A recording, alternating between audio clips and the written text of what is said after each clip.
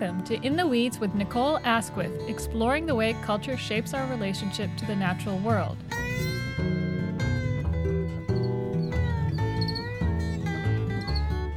This week, I'm talking to Doug Tallamy, professor of entomology and wildlife ecology at the University of Delaware, whose book, Bringing Nature Home, recommends that we garden with native plants to feed insects. The history of gardening mirrors the history of the relationship between humans and the natural world. One of the earliest forms of a garden was an enclosure that kept the threatening parts of nature at bay, whereas more modern gardens, like those of the Romantics, express our desire to reconnect with nature. These days, we often garden the way our neighbors do, especially those of us who live in the suburbs. Think of the immaculate front lawn, the boxwood that seems to hug the front of our houses. Doug Tallamy is asking us to rethink some of these habits. I began the interview by asking him why native plants and why are insects so important. Way back in 1987, I think it was, E.O. Wilson wrote a paper talking about why we actually need insects on planet Earth. If they were to disappear, everything else would too, including humans. And that's because they're critical in terms of pollinating the plants that support the food webs that support everything else. They also are the organisms that transfer the most energy from plants to other animals. So most animals don't eat plants directly. They actually eat the insects that ate the plants. So if you take insects away, you eventually lose the plants that require pollination, and you lose the food that supports the mammals and the reptiles and the amphibians, and particularly the birds. So life on Earth would change dramatically. That's a big message for people to swallow. Most people just don't really believe that if insects disappear, so do we. But of course, headlines lately are telling us that's exactly what's happening. The New York Times carries articles called Insect Armageddon, and the insects really are disappearing because we have not created spaces that are favorable to them. The primary reason is that most insects that eat plants are what we call host plant specialists. They can only eat particular plants. Plants don't want to be eaten. Plants protect their tissues with nasty chemicals. So for insects to be able to eat those plants, they have to adapt to those chemicals. They have to develop the physiology, the enzymes, and the behavioral adaptations that allow them to eat those plants without dying. Which means that happens, but it takes a very long period of evolutionary time. And when we take plants from other continents, particularly Asia, and we bring them over here and replace our native plant communities that have co-evolved with our local insects, our insects have never seen those plants before. The adaptation has not happened. And in almost all cases, they can't eat them, which means we create insect-free spaces. And actually for gardeners, that has been a goal for a long time, plant plants that are, quote, pest-free. But when you do that, you also have a yard that is insect-free, which means you don't have breeding birds because that's what they're feeding their young. And the food web starts to collapse when we eliminate insects in our landscapes. So, did you get that? If insects disappear, so do we. That's right. If insects disappear, so do we. So the next question is, what do we have to do to garden for insects? Tallamy proposes a change in our culture of gardening, in the way we think about our gardens. To begin with, the way he sees it, we can no longer think of our gardens as discrete places that belong only to us. All of our gardens are landscapes. A lot of people think the garden is just the place where you put your flowers and nothing else counts. But let's talk about the entire landscape, all of the property that you own. That is part of a local ecosystem. And the way we treat that landscape is either going to enhance that ecosystem or degrade it. So when we have acres of lawn, we're not doing the critical things that every landscape has to do. And it's not just for other creatures. It's for us. It's for humans.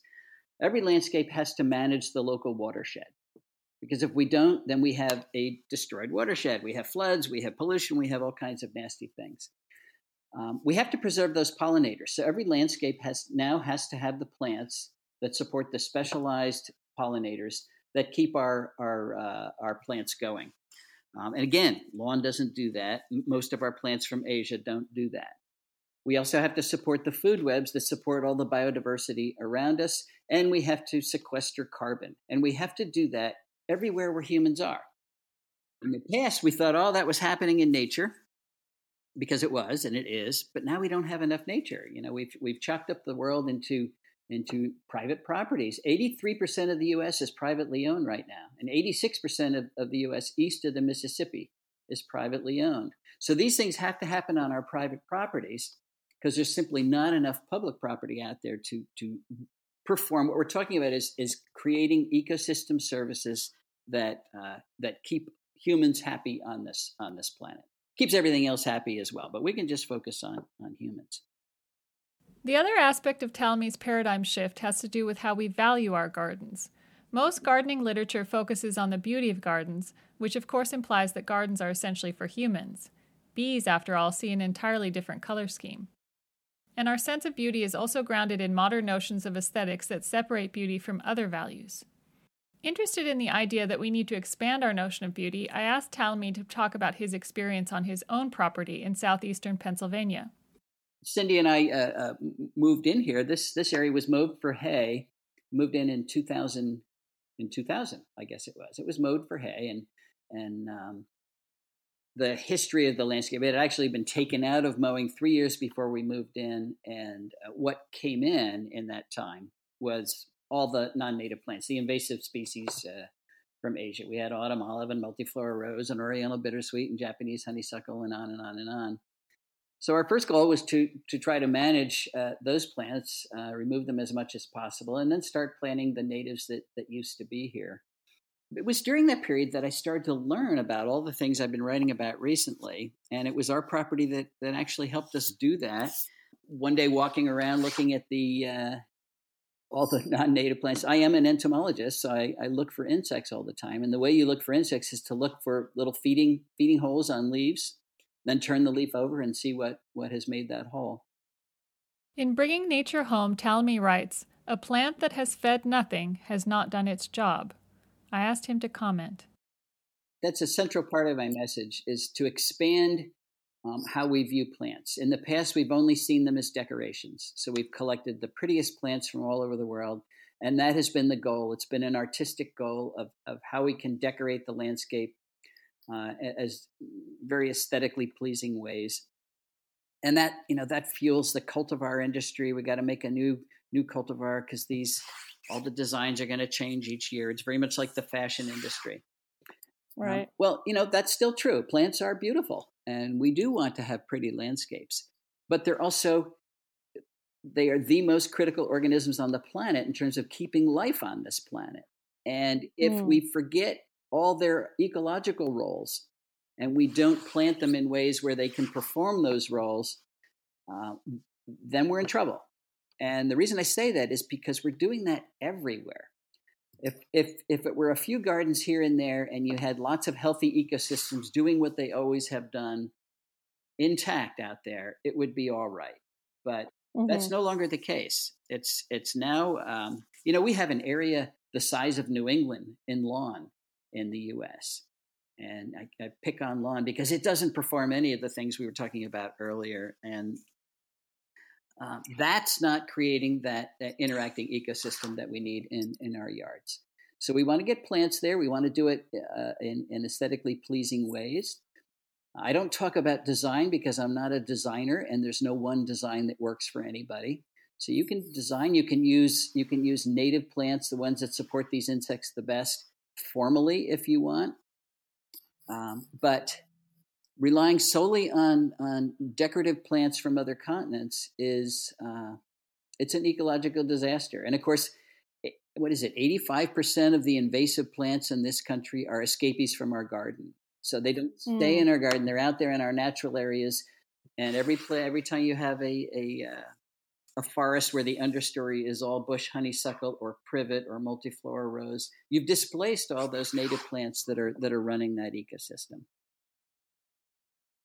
This problem of invasive plants that escape from our gardens into the wild are another reminder that our gardens are not isolated places. I asked Talmy about the recent trend to create wildlife corridors, actively connecting gardens to each other, and if he'd heard of any interesting examples. Yeah, I'm hearing about more and more of these. The one I talk about in my talks all the time is a really successful, I guess you'd call it a restoration in southern Florida.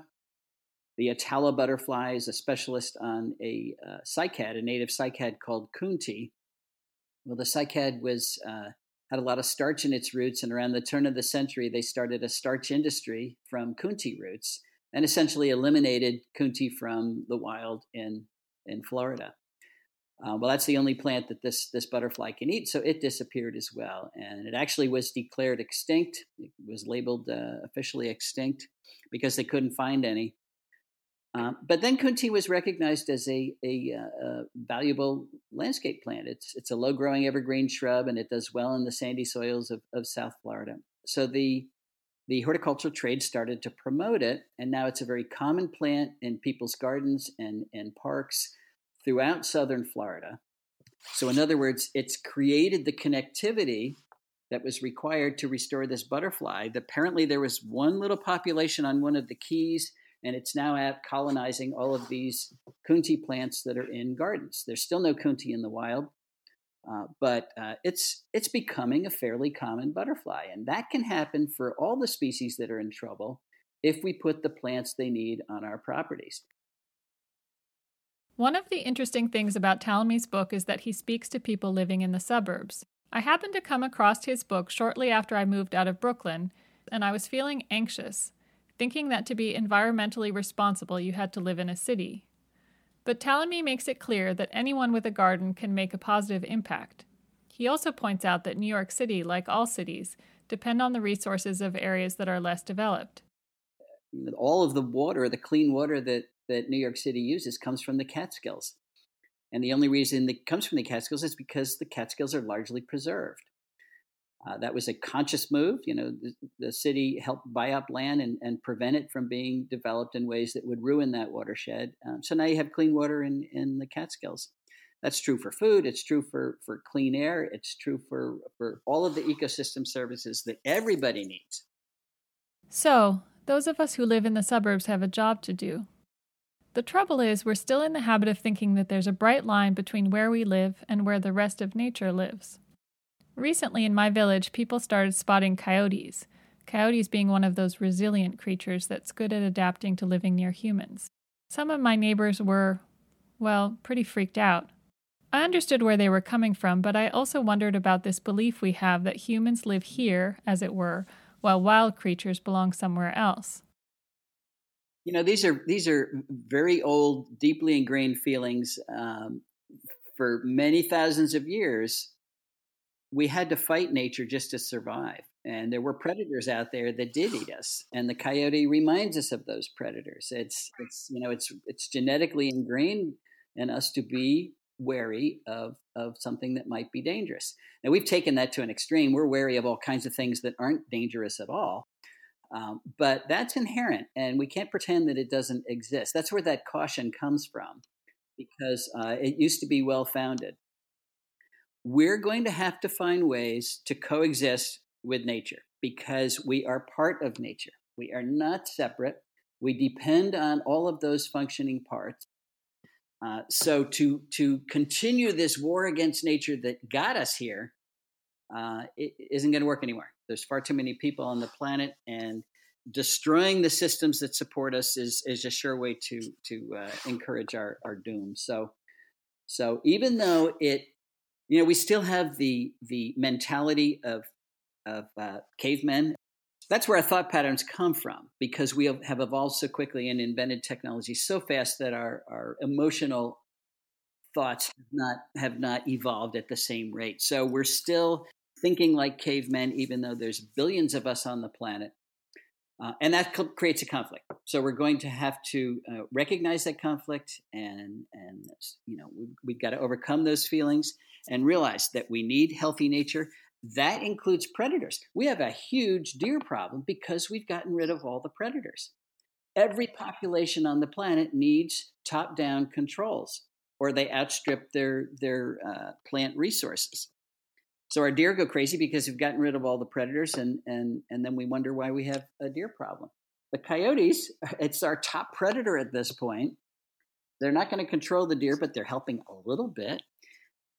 So let's learn to live with it. We can do a better job. And actually, in Europe, they are doing a better job. They've got a lot more top predators in human dominated landscapes than we allow. And of course, if maintaining biodiversity were not reason enough to be thoughtful about what we put in our gardens, there's climate change. All plants are built out of carbon that they have pulled out of the atmosphere, and they exchange that and produce oxygen that they pump into the atmosphere. So the oxygen we breathe has all been created by plants. Another reason to keep plants on the planet. And we've taken the plants away from the planet. We have removed more than half of the forests that were once here. That changes weather, not climate, but weather patterns, because plants are transpiring moisture into the air. And when you take them away, that stops. So it increases desertification and starts the process of ecosystem collapse, particularly in tropical areas of the world where we're chopping down the rainforest and replacing it with pasture for cattle and soybeans. So plants are vital in terms of pulling that carbon out of the atmosphere. But they're even more vital in terms of they capture more carbon than they can use. So they do build their tissues out of carbon, but with the extra carbon, they actually pump it into the soil with their roots. When you look at the amount of carbon that is stored in soil in different types of systems. So here's some averages that soil scientists have come up with. A lawn, the average lawn will sequester about 120 pounds of carbon per acre per year in the soil. An average meadow or prairie will sequester about 3,000 pounds of carbon per acre per year, and a forest about 3,500 pounds of carbon. And you say, well, wow, I thought a forest would be much more than a prairie, but it's not, because prairie plants have very deep roots. They'll go down 15, 20 feet, and they're pumping carbon into the soil all the time. So it's the soil that holds most of the carbon in the system. And every time we plow or bulldoze soil, it releases 70% of the carbon that's stored in there. So we need to put plants back everywhere, specifically so they can pump carbon back into the soil. The soil scientists are now telling us that our soils on planet Earth can store 7 times the amount of carbon that's currently in the atmosphere, if we give them a chance to do that. Or we would have no carbon problems. And that includes all the carbon we pumped up in there from our fossil fuels, if we could get it back into the soil. And I had a student a few years ago say, we need to invent a machine that will do that. And I said, we've got a machine. It's called a plant. Native plants don't do that any better than non-native plants, but we do have particular native plants, or particular plants, but they're native, that are really, really good at it. Oaks are number one. They're the best. They're really dense, and they sequester a ton of carbon, and then they pump it into the soil. I mentioned those prairie plants in grasslands that are doing that all the time. So when you see pavement, when you see a lawn that is mowed really short all the time, what you're looking at is a wasted opportunity in terms of fighting climate change. So it's not the only thing we need to do, but it's a very powerful thing we need to do that most people are not doing. So it's another thing you can say, well, I moved into the suburbs and I'm not living in a city, so I'm wasting energy, blah, blah, blah. But not really. You are pumping carbon into the soil with the proper landscape and helping mitigate climate change everywhere. Okay, so where do we start? Gardening in a whole new way can seem like a tall order. What if you don't have a lot of time or money? What if you're used to paying a landscaper who has a cookie-cutter approach to gardening? I asked Talmy for advice. Let me address those people that haven't been gardening on their own. They just want to hire somebody. I think we can still do that, but I would like to create a new service sector, call them ecological landscapers. So rather than just hiring the mow and blow guys, you hire ecological landscapers, and they come onto your property and do all the things that need to be done. So if you don't want to get out there and get on your hands and knees, it's okay. Hire somebody who has the knowledge to do that. Yeah, I think that's a great business opportunity, actually, for those out there who are looking for a new profession. I mean, they're starting to emerge, but there aren't as many, I think, as there might be a demand for. I go out and I give a talk, and people come up to me afterward and say, "Oh, I'm going to rip out all my lawn and start doing this immediately." I don't advise you do that. I say take it slow, have a plan. Most people can start adding trees to their yards inexpensively and quickly without having a major plan. That immediately is going in the right direction. It does reduce the area that's in lawn, and it's something you can pick at over the years. So if you change your entire landscape in 1 year, it can be expensive. It's certainly a lot of work, and it's really not necessary. Just think about what your landscape ought to be doing, and what can you do this year to help it do that. Most people have way more lawn than they need. Grass is the perfect plant to be able to walk on without killing it. So use it as a path. It's a mechanism that guides you through your landscape so that you can interact with the other plants that are there. Thomas Rainer talks about lawn should be an area rug, not wall-to-wall carpeting. That's a nice way to put it. Yeah, I would like to see front lawns in particular change, because we have an area in the back that my son uses as a soccer field, and that's sacred for, understandable reasons. But the front lawn doesn't serve the same role, It's an aesthetic and a sort of a cultural thing that we've inherited, often without really knowing why we do it. Because it's a symbol of the rich. That's why it's a status symbol that really came into our country with the aristocracy from Europe. Only people who had a lot of sheep or a lot of slaves could have, and also the wealth that you didn't have to use your yard to grow food. They were the only people that could have lawns. So that's the culture. It brings me to one of my pet peeves. We talk about creating backyard habitats. We don't touch that front yard. The front yard is still going to be off limits. Whereas if you put a nice oak tree in your front yard, it's aesthetically pleasing and it's a perfect habitat for so many things. So I would approach it by looking for opportunities to reduce the area that you have in lawn. If the ultimate goal is to cut your area in lawn in half, that would be a great place to start. If you put in a new tree, create a bed around it. Put in some plants underneath that tree that will create a layered landscape. So you have the canopy, the subcanopy, right down to shrub, and then something other than grass on the ground. Those are all things that you can pick at. You talk about using seed for planting trees. You talk about collecting acorns, for instance. Have you used seeds for herbaceous plants as well in your garden, or have you tended to plant with live plants? Both ways.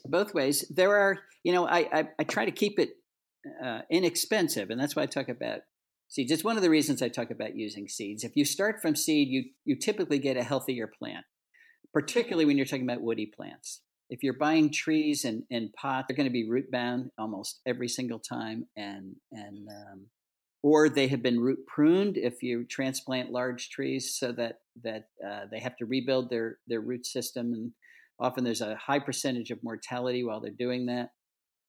So I go out and collect that acorn, and you get yourself a very healthy oak that will grow faster and surpass the 15-footer you bought for $3,000 in just a few years. People find that hard to believe. There are tricks, though. If you put that acorn right in the ground, chances are a rodent's going to eat it. So I now start them in pots and then put it out the following year or the following spring. If it's in the white oak group, it'll germinate in the fall, and then you plant it in the spring. You've got to plant it quickly so it doesn't get root bound. And you have to protect it against deer as well, right? Especially if you're in an area that's deer. Absolutely. Frequent. Yeah. Yeah. Could you talk a little bit about what you do with your leaf litter? In my neighborhood, most of my neighbors diligently either blow or rake their leaves into the street to get picked up by DPW, but you encourage people to maintain your leaf litter. Could you talk a little bit about why? Leaf litter is the perfect mulch. Those same people that blow their leaves into the street then go out and buy mulch and put it all over their beds. The leaf litter contains the nutrients that tree used that year to grow. And if you allow them to decompose on the ground, you're returning those nutrients to the soil, and you have a closed system. You're not losing nutrients every year. If you have them carted away, they're lost to the system. So you either are making your soil more nutrient poor every year, or you fertilize, and it's never in the same percentages that it ought to be, and it's usually too much, and then it gets into our watershed. So if you can find a way to keep your leaves on your property, and the place to put them is in your beds. My son called me up a few years ago, and he had just moved into a new house, and he said, "Dad, I've got leaves everywhere. What should I do with them?" I said, "Rake them into your beds." And he said, "I don't have enough beds." And I said, "Exactly." That's the chance to make more beds and reduce the area that's in lawn. That's been to some degree my strategy for gardening. I have to say, I have a couple of raised beds in my front lawn, and I'm going to add a couple more where I grow my vegetables because that's where I get the most sunlight. And I had to have some soil brought in for the raised beds, which was left on an area of lawn, which killed the lawn. So that became my new native plant garden. Well, the other thing is we see the world from the ground up. We don't see what's happening in the ground. But there are actually more species living in the ground than above the ground. And that is your soil community. They're small, so we don't see them, we don't care about them, but they're essential in terms of keeping your soil healthy and your plants growing and recycling those nutrients. And the best housing for that soil community are the leaves that come from your trees. Let's sum up what we've learned. Keep your leaves. You don't need as much grass as you might think. Hire an ecological landscaper, if you can find one and afford one, or do it yourself, taking on one piece of your garden at a time. Plant trees from seed, starting them in a pot and protecting them against deer until they are large enough to defend themselves. Plant plants that belong in your region and that will feed indigenous insects, especially the pollinators. If you want to know which plants will have the most impact, Talmy suggests going to the Native Plant Finder on the National Wildlife Federation website. I'll also put up a link on our website at in-the-weeds.net. Once you're at the Native Plant Finder, enter your zip code and it will pull up what Talmy calls the keystone genera for your region. Because it turns out that choosing native plants isn't enough to contribute to wildlife. Talmy's recent research has shown that about 5% of the local plant genera in any location is making about 75% of the food. In the Northeast, those keystone plants include native oaks, willows, cherries, birches, poplars, goldenrod, sunflowers, and asters. You may still be scratching your head over the idea that we should plant to feed insects, but don't worry, this doesn't mean a landscape of denuded trees and stripped-down perennials, although you may still have to contend with deer and rabbits. Once you start gardening for insects, part of the joy becomes hunting for them. If you plant milkweed in your garden, chances are you will find monarch butterflies and caterpillars. Parsley or dill will bring the black swallowtail. But some of the insects you plant for are difficult to find.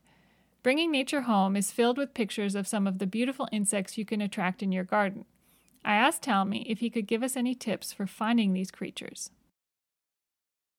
It is funny. I give a talk and I show pictures of lots of pretty caterpillars, and the people who used to spray for this caterpillar say, "Oh, I can't find them. I'm looking for them. I can't find them." Well, they're trying to hide because they are the primary food that birds are eating. So many of these species are what we call cryptic. They blend in with their background, and some of them do it really, really well. So they sit on the edge of a leaf and they look like a curled leaf, or they look like part of a dead leaf. They'll line up with the bark on a tree and blend in perfectly. They sit on a branch and blend in with the bark on the branch, or they'll sit in a flower and be exactly the color of the flower. So they're very good at hiding, and what you have to do is develop what we call a search image. You get good at recognizing all the little tricks that they have. And it's a learning curve there. You have to get used to it. A lot of the insects that are eating plants do it at night.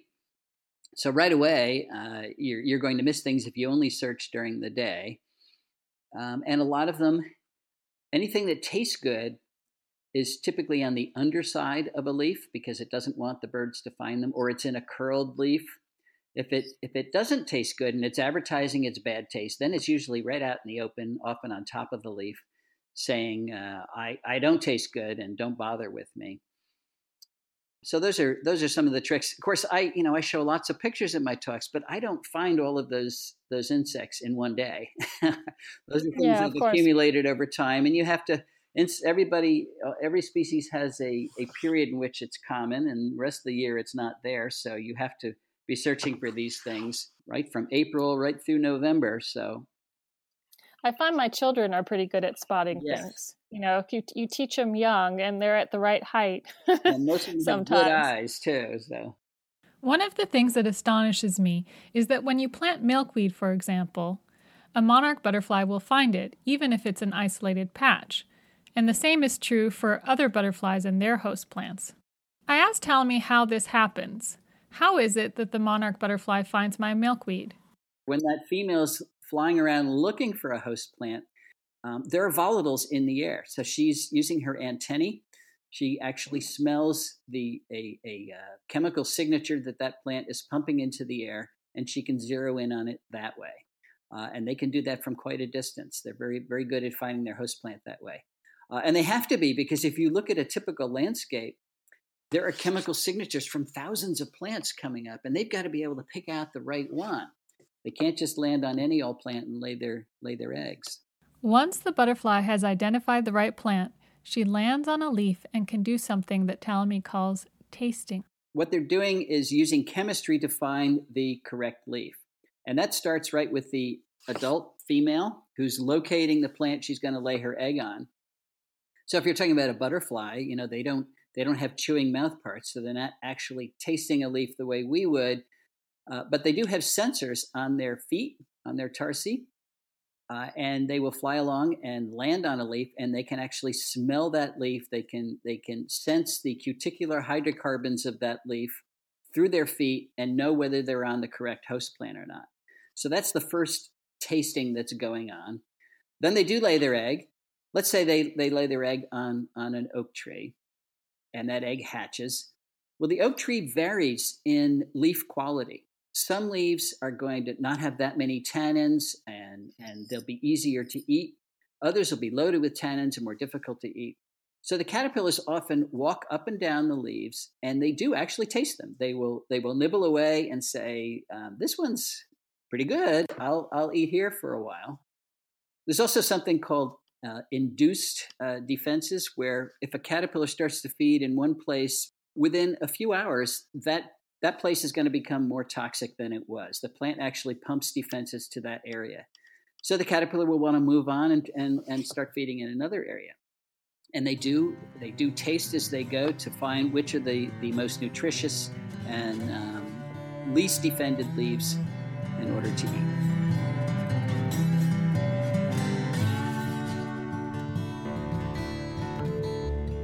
Convinced yet?